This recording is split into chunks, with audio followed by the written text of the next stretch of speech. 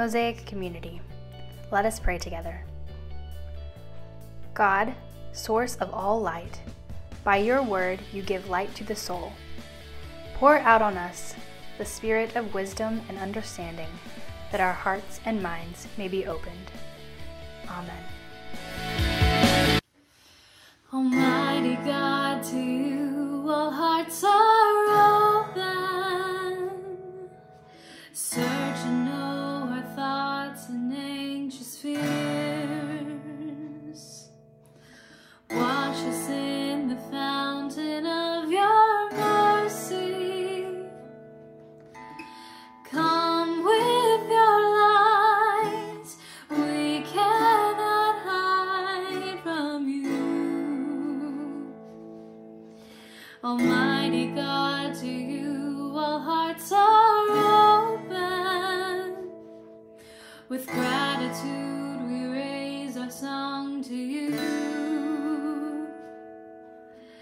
Come and fill the praises of your people.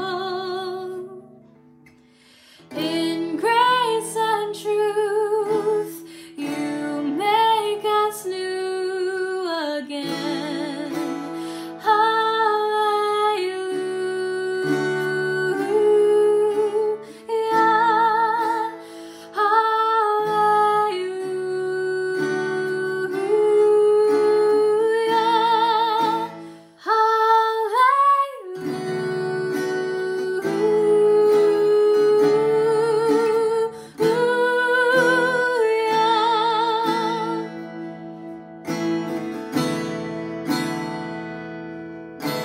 Almighty God, to you our hearts are open. We long for more than what this world provides. No shallow spring will ever satisfy us, but your river deep floods over everything. Almighty God, to you our hearts are open. You take away our sickness and our sin. O Lamb of God, we gather at your table. In bread and wine, you have supplied our needs.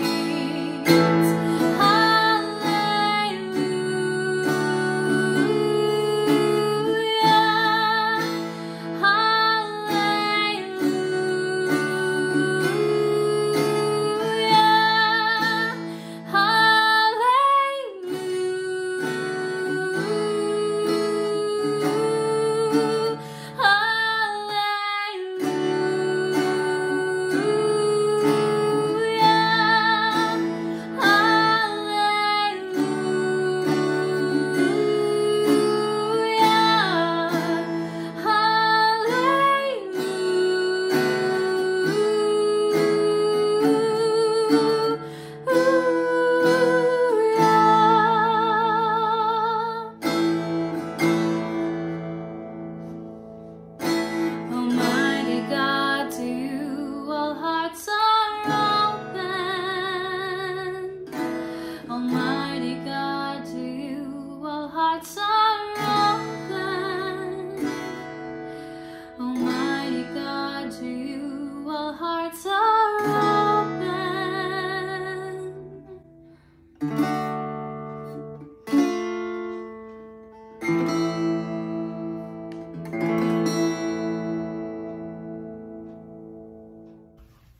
Good morning, Mosaic Church. It is a privilege to be with you again this morning. My name is Keith Wilburn. I'm a pastor at Hopewell United Methodist Church, executive director of a Christian ministry called Coatesville Kids to College, an adjunct professor at Missio Seminary, and most importantly, a dear friend of Pastor Angel Halstead's. And so while she's away, she asked me if I would share just some thoughts with you in her absence on just what's been happening in our country over the last month, over the last months, over the last years, and to get a different perspective, to get a white male perspective to some of the rioting, to some of the political responses, to some of the events that have been happening. And so I'm happy to be here, happy to share, and what I share might not be new to you, but hopefully, Mosaic, you'll find it as an encouragement as we, as Christians, navigate this world together, this season of American history together. We need each other for strength and support. So let me pray for our time, and then I'd love to just share some thoughts, some reflections with you, with the hope that God will use it to encourage, to strengthen, to edify. Good and gracious God, we give you all glory, honor, and praise this day. We just ask for your continued guidance, your continued strength, your continued peace, your continued courage in the midst of some challenging times. I pray this morning that you would just be with us through the presence, the power of your Spirit, that you would open our minds and hearts to receive from you what you would have for us, that each person is coming with different needs, coming from different places, and we're just so thankful that you are an intimate, loving God who knows our needs, knows us intimately, and wants to meet us in a very personal way. So we just ask for you to work, have your way in this space. In your name we pray. Amen. So as I said, Angel asked me to share some thoughts, and I think, I imagine like all of you, this past year certainly has been traumatic at different levels, and people are gonna have different experiences. But certainly with political tension, with racial tension, with the pandemic and all that brings up, there's certainly a lot that we've all had to deal with.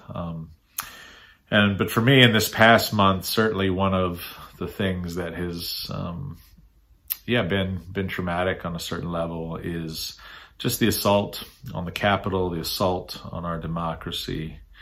And for me, tied into that is the racist elements, but also the religious elements. And it's something that I'm still wrestling with and trying to understand better, as well as trying to understand my personal response. But in the New York Times recently, there was an article, how white evangelical Christians fused with Trump extremism.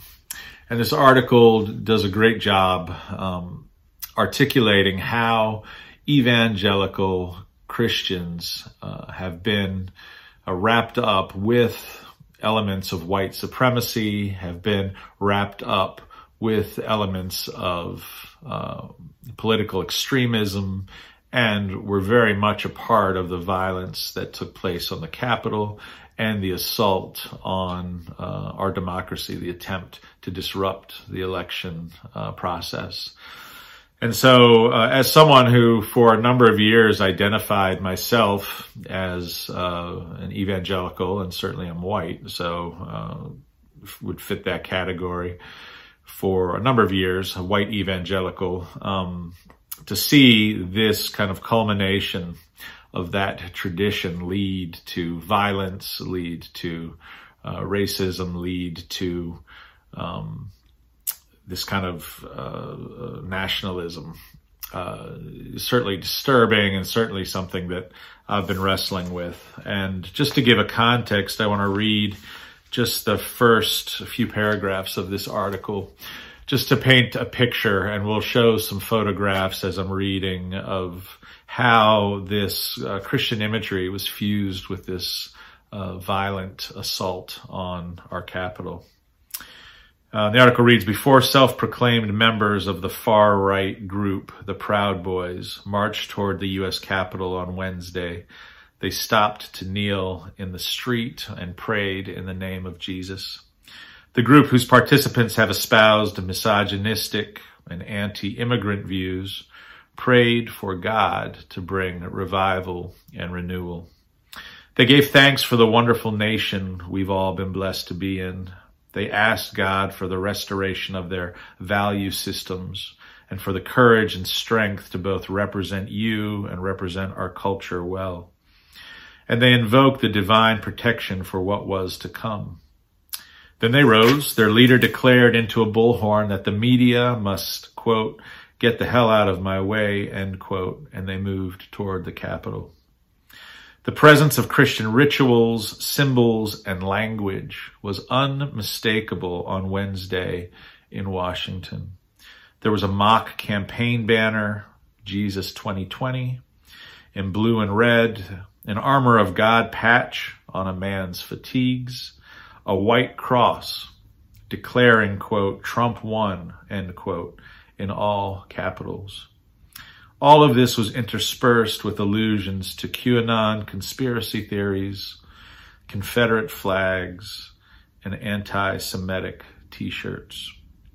The blend of cultural references and the people who brought them made clear a phenomenon that has been brewing for years now, that the most extreme corners of support for Mr. Trump have become inextricable from some parts of white evangelical power in America.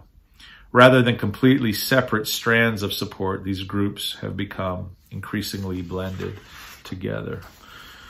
And so we see this violent movement, right, on the Capitol, and interspersed in this mob are Christian symbols, are people praying, while at the same time making statements about white nationalism, anti-Semitism. There were swastikas and references to Auschwitz in the crowd, Confederate flags. And so it's heartbreaking. It's disgusting to me to see our faith in Jesus, which should be about restoration, reconciliation, should be about the peaceable transformation of this world so that all are treated equally, that all have all that they need. To see this movement of white supremacy, of political militant nationalism fuse with Christianity, with what I call my faith, is extremely disturbing. And I've heard people wrestle with this reality, right, that has been brewing, as the article says, and many of us have been aware of it. But to see it culminate at the Capitol in such a violent act. And I grieve too, because for a lot of the world, this is what they're seeing of Christianity. This is what they're seeing of an evangelical faith. And that should break all of our hearts. And it should break our hearts that so many people are being misled in this way. But as people ask the question, how could this possibly happen? Or how did our country get to this place of division? As I've wrestled with that, I have been teaching and explaining and talking to people about the fact that our country has always been this way, and there has always been a Christian evangelicalism that has fused white supremacy, white nationalism, violent suppression of the other, from the roots, from the very foundation of our country. This has existed. I want to put this map up for you. And as you take a look at this map of the United States, you see the red area. And, as you look at this, you might think, I don't know what would come to mind for you first, but for me, when I look at this, I think this must be a map of the slave states. This must be a map of the political South, or a map of the Confederacy. And while that is true, majority of these states were a part of slave-owning states. That's not what this map is. This map is what comes up when you Google the Bible Belt. When you Google that phrase, that term that I think is very familiar in America, of what's called the Bible Belt, that a lot of people refer to as the part of the country that is reads their Bible the most, that proclaims Jesus the most, that is most driven by biblical teaching and by their faith in Jesus. And I think the irony here is that the same map that shows what is supposedly the most Christian part of our nation also equally shows the part of our nation that most blatantly and brutally enslaved human beings and enslaved them in a system of brutality, of rape, of torture, of separation and destruction of families, and then was willing to fight a bloody battle, the Civil War, in order to preserve the ability to continue to abuse their fellow human beings. And when they lost, it's the same region that then instituted the Jim Crow laws. It's the same region that then instituted violent means of suppressing the vote, like lynchings and bulldozing of black communities.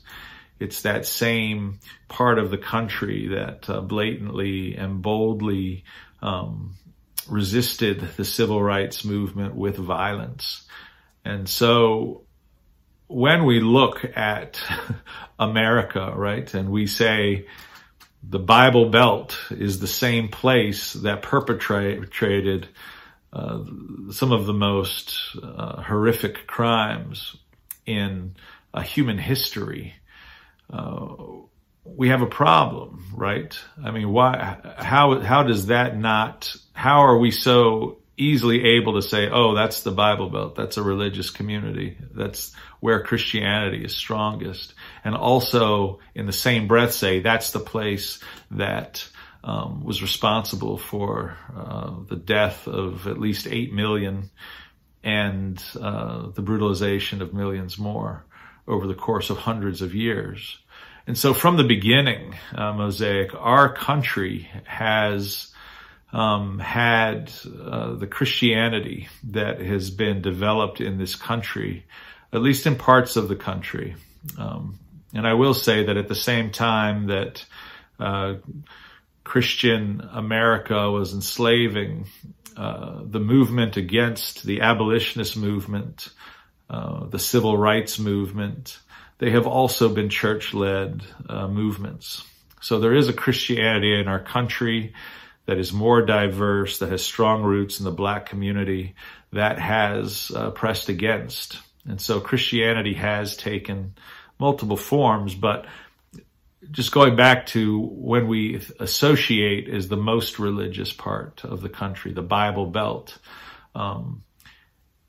how do we justify that that is the most Christian part where they've committed the greatest atrocities? But from the beginning, right, white evangelicalism, white Christianity has been fused with racism, has been fused with white nationalism, has been fused with the acceptable use of violence in order to gain power and subjugate those who threaten that power. That is our history, and that is the history of American white evangelicalism.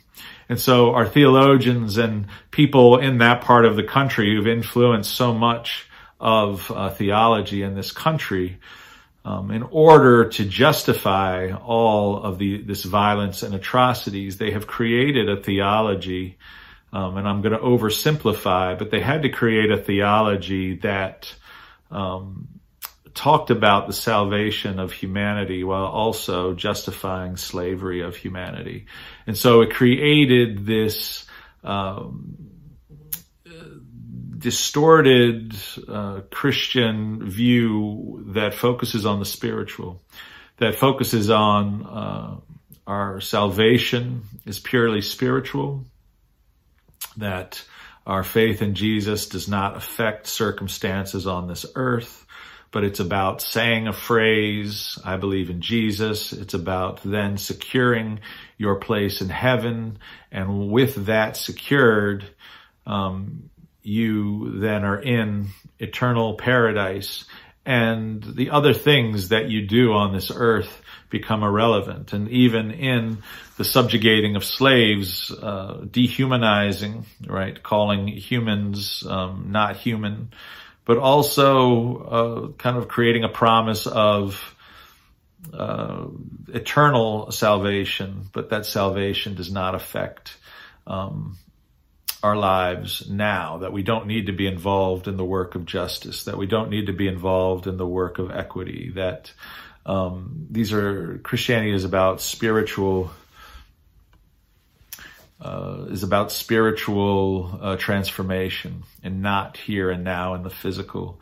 And this theology was created so that people could own and possess slaves, so that they could enrich their pockets while others worked for free, so that they could maintain their superiority, the privilege of power that they had. And so we need to reconcile, we need to wrestle with Mosaic, the fact that we live in a country whose proclaimed Christian center is the center of slavery, is the center of racial oppression historically, and that our theology has grown out of that. And so we have, as a country, always had this distorted Christian theology that's not the only theology, it's not the only expression of faith, but it is one that has dominated our landscape and that oftentimes people associate with Christianity. And so what we see this month, what we saw at the Capitol, what we've been seeing these past years is simply America being America and white evangelicals being white evangelicals. Of course, there's exceptions, but in general, there is, and it continues to happen because of where it's grown from, where it's been birthed from. And so for me, I wrestle with, as someone who, has recently dropped the title. I don't refer to myself as an evangelical anymore. I used to refer to myself as a progressive evangelical, but I'm just uncomfortable with that word and what it's become. But it causes, me to wrestle with, well, what is my faith then? But more importantly, knowing my faith, what is my responsibility as a white American Christian to, in a community, a culture where I believe the gospel has been misrepresented, dangerously, it has been distorted horrifically for so long. What is my role? How do I press back against and present a gospel that is about equity, that is about racial reconciliation, that is about the restoration of our relationship with God, but equally, this Holy Spirit drives us to heal relationships across socioeconomic, across ethnic and racial and national boundaries and barriers to create, right, the kingdom here on earth, where there's no place for violence, where there's no place for supremacy, where there's no place for racism, where there's no place for any of these things. And so, where I look, and certainly where I want to draw us today is an example of Paul. Because Paul in the early church, and it doesn't give me comfort that the early church had division so quickly, but it gives me comfort in the sense that this is not a new issue, that this is something that we can share with our brothers and sisters who started early on in this journey of Christianity and proclaiming Jesus' message to and truth to the world in the very beginning. But I want to look at Galatians 2, chapters 11 through 14, a brief passage to give us hopefully some encouragement, some guidance, some strength as all of us are faced with being Christians, being American Christians in a environment where the predominant Christian expression, at least in the media, at least politically, is something that is so dangerous and so distorted. And so I'll read this from Galatians 2:11 to 14 and just share a few thoughts. But when Cephas came to Antioch, and Mosaic Cephas, as we know, is Peter, right? So when Peter came to Antioch, I opposed him to his face because he stood self-condemned. For until certain people came from James, he used to eat with the Gentiles. But after they came, he drew back and kept himself separate for fear of the circumcision faction. And the other Jews joined him in this hypocrisy, so that even Barnabas was led astray by their hypocrisy. But when I saw that they were not acting consistently with the truth of the gospel, I said to Cephas, I said to Peter, before them all, if you, though a Jew, live like a Gentile and not like a Jew, how can you compel the Gentiles to live like Jews? An incredible scene here where we have Peter, who some would say was Jesus' closest disciple. If you remember in the Gospel of Matthew, Jesus proclaims to Peter that you are the rock, right? The Cephas. You are the rock that I'm going to build my church on. He promises to give Peter the keys to the kingdom of heaven, that what the church allows on earth will be allowed in heaven, gives Peter this charge, this call, this great power, this position where he is going to be the foundation of the church. And so here we see this radical event where Paul, who did not walk physically with Jesus, who was not the foundation of the church, challenges Peter publicly.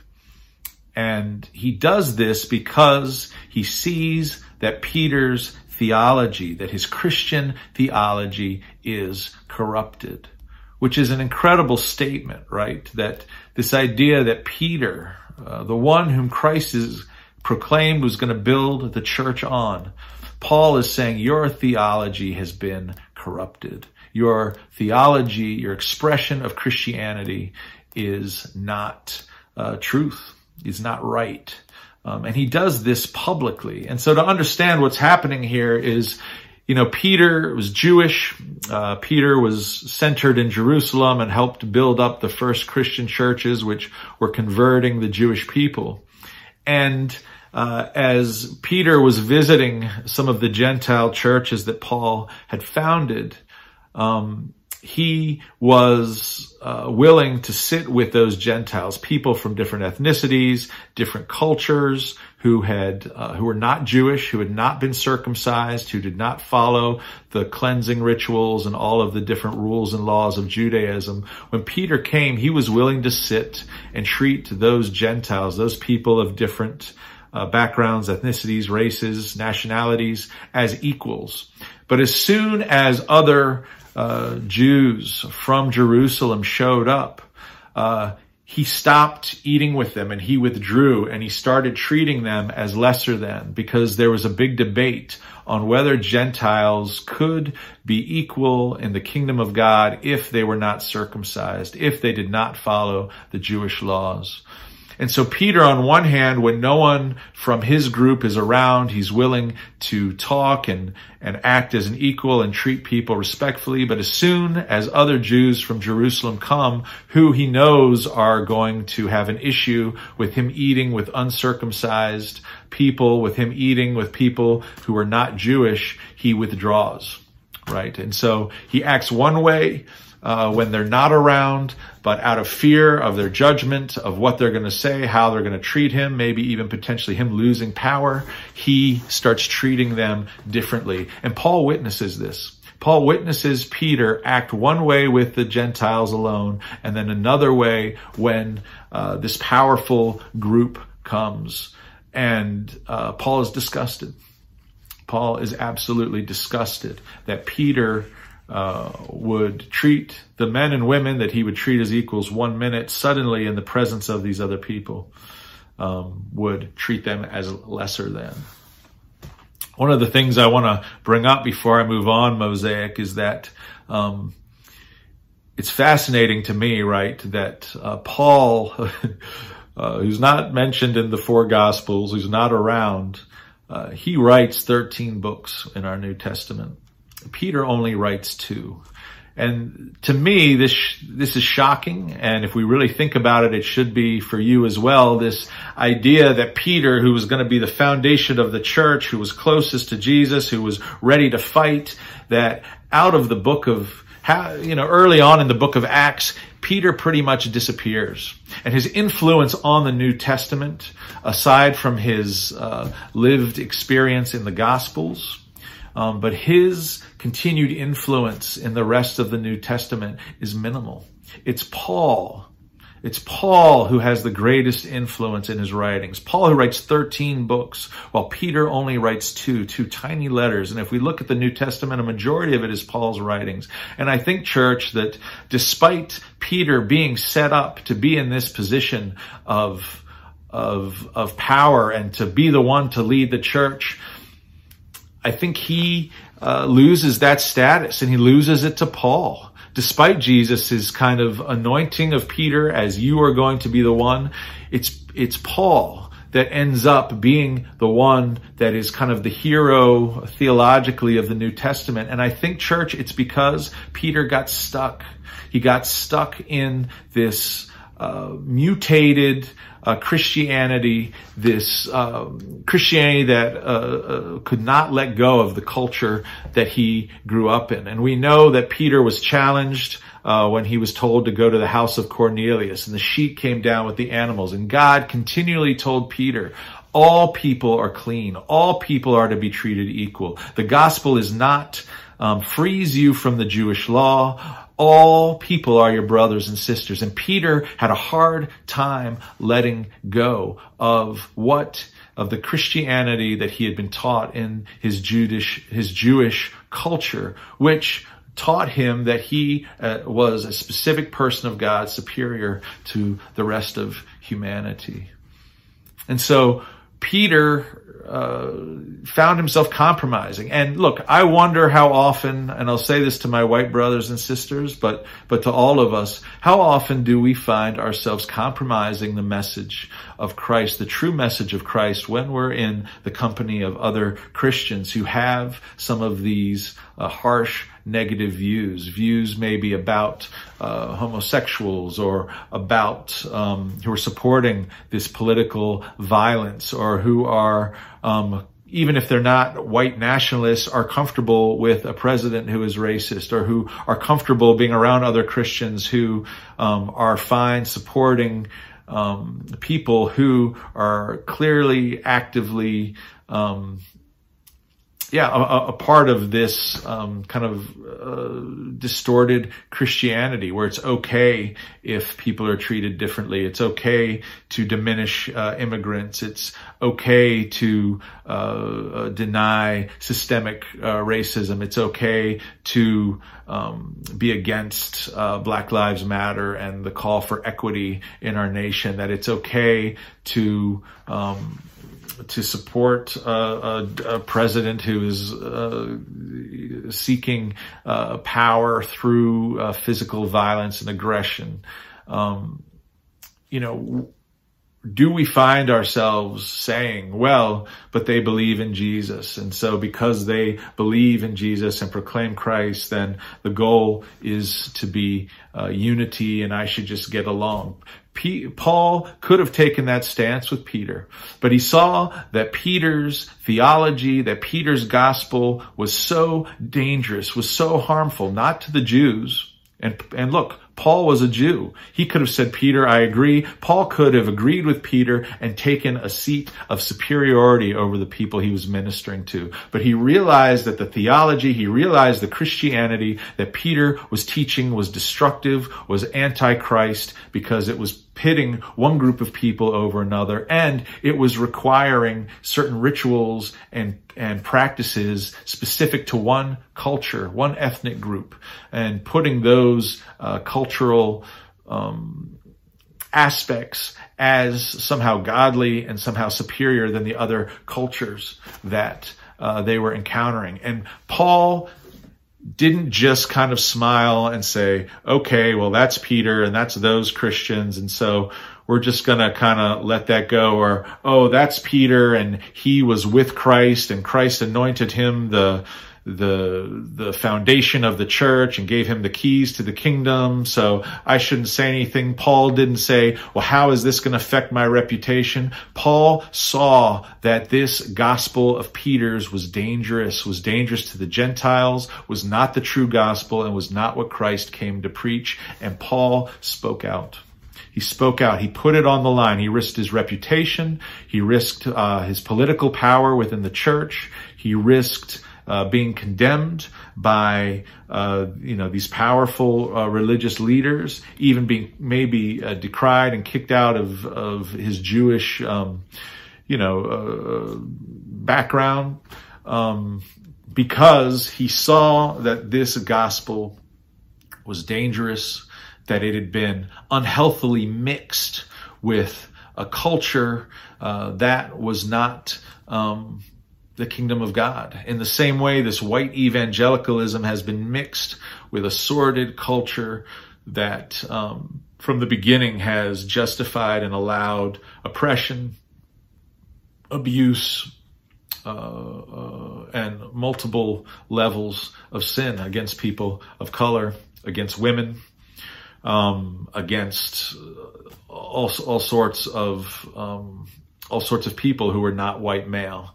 And so Paul is our model, is my model of it's not enough to just put our heads down and just do the work when we're in our multi-ethnic communities, or when we're in our specific church. And then when we're outside hearing Christian friends with their different opinions, just kind of say, well, we're all Christians. We all believe in Christ. So that's how you believe. That's how I believe. I'm not saying that it's our responsibility to condemn or judge or tell people they're not Christian. It is our responsibility, though. It's Paul's responsibility as a bringer of the gospel, though, to challenge false theology, to challenge theologies, Christianities that are mixed with sexism, that are mixed with homophobia, that are mixed with certainly racism, that are mixed with any sense of violence or so tightly wrapped around politics that we're willing to overlook multiple deficits in an attempt to get power, or any sort of nationalism that puts America above other countries. Any Christianity that we see and hear, we have a responsibility not just to say God bless you or ignore it, but we have a responsibility to challenge it. The Voice, the newspaper is writing about white evangelicalism, and they need to be writing about us. They need to be writing about those people who are committed to racial reconciliation, to cross-racial ministries of equity, that promote equity of women and men, that promote the radical love of the other, of the poor, of the dispossessed, of the weak. This is the Christianity that needs to be front page. And we have a responsibility to live that way and pursue Christ, but we have a responsibility to speak out. And we have a responsibility not just to get along or be silent so that we're not judged, or to avoid conflict, or to preserve maybe friendships we've had from childhood, or preserve family relationships by allowing or agreeing to things or being silent on things because we don't want to cause disruption. These things need to be challenged. They need to be lovingly challenged, but they need to be firmly challenged that this is not okay, that this is not Christ, that this will hurt people, this is detrimental to people, and then take a stand and be willing, like Paul was willing. Paul was willing to lose reputation, to lose power, to lose respect of this group of people, because the gospel was more important. And the Gentiles that he was ministering to, if they saw him cower, if they saw him change, if they saw him not stand up for them, the gospel would be nothing. It would be words with no truth, with no power. And so Mosaic, you are doing a beautiful thing in your church. You have the antidote to this white evangelicalism that has permeated our culture, our society for so long, that has a history of segregation, that has a history of misogyny, that has a history of being anti-homophobic, that has a history of using violence to maintain privilege and power, that has a history of proclaiming a false truth. You are the antidote in what you're doing and what you're striving for. And look, like Paul, you can feel small. The Jewish church, and with Peter and James, the brother of Jesus, was a powerful religious force. Peter was on the fringes, but it's his gospel, it's his message, it's his legacy that was carried on. He became front and center because he embraced the true gospel, and he challenged those who were holding on to this mix. And so I want to encourage all of you, all of us, just to continue to be striving for this gospel that we so love, this Jesus who is a beautiful representation of what humanity can and should be, love for all, acceptance of all, empowering all, seeking out those who are lost and isolated and wounded and hungry and oppressed, and ensuring that they are liberated and bringing them into the fold so that they can experience a true loving community in a seat of equity where they're never looked down upon, where we're never looking down upon one or another. And we're doing it through love. We're doing it through persistence and power, but power that comes from love, that comes from pursuing equity and justice and provision for all. But I want to encourage us too.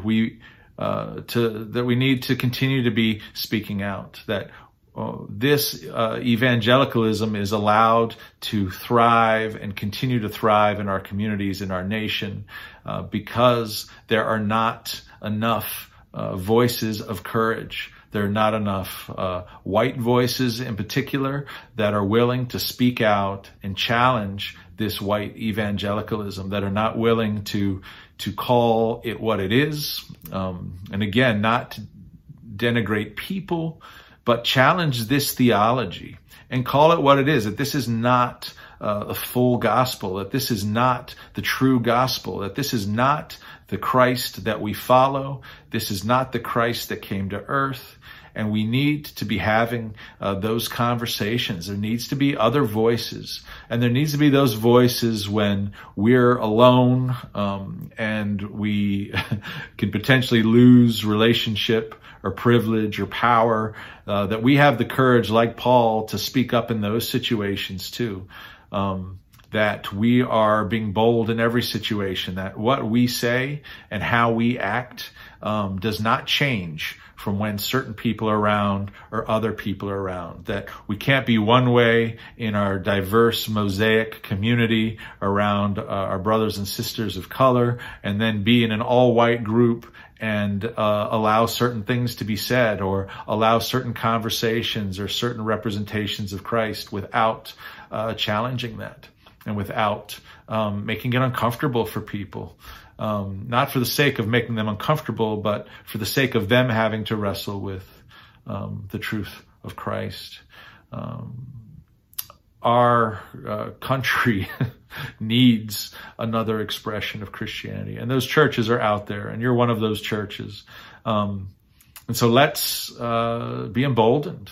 Let's commit to all, the whole church, regardless of your ethnicity, your race. Let's be committed to not only continuing to support each other as you have, but to continue to speak truth in your spaces of influence, in your families, in your family systems, in your friend groups, in your businesses and companies you work for, in your spheres, that people know that there is another Christianity that is not tied to American nationalism, that is not tied to white supremacy, that is not tied to male superiority, but that is tied to this beautiful vision of all people, all nations, cultures, races, ethnicities being seen as equal under the head of Christ, and have to wrestle then with what it means to give up and to take on and to be a part of creating a new culture that honors and respects all. So thank you, Mosaic, for once again welcoming me into your family. Thank you for letting me share. And I hope you found some sort of encouragement, maybe challenge, but encouragement from what I shared. And let's keep wrestling with this complicated world we live in. Let's keep wrestling with our faith. Let's keep giving it to Christ and saying, make my faith, show me those areas where I've taken on part of this unhealthy American culture. Show me ways in which I've compromised. Show me ways in which what I believe is mostly maybe true and healthy, but where there's unhealth. Keep teaching me, Jesus, and let's all keep learning together. So thank you. God bless you all.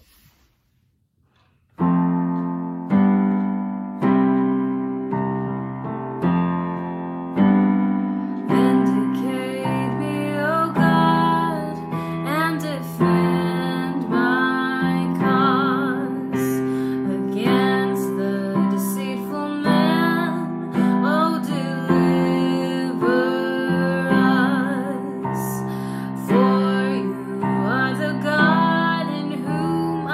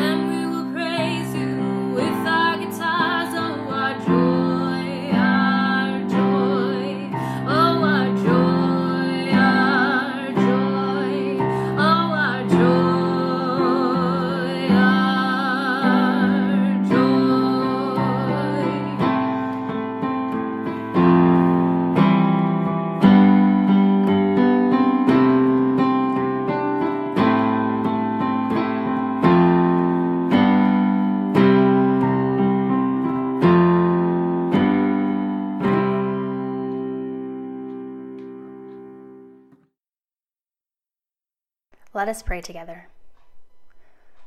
God, source of all light, by your word you give light to the soul. Pour out on us the spirit of wisdom and understanding, that our hearts and minds may be opened. Amen.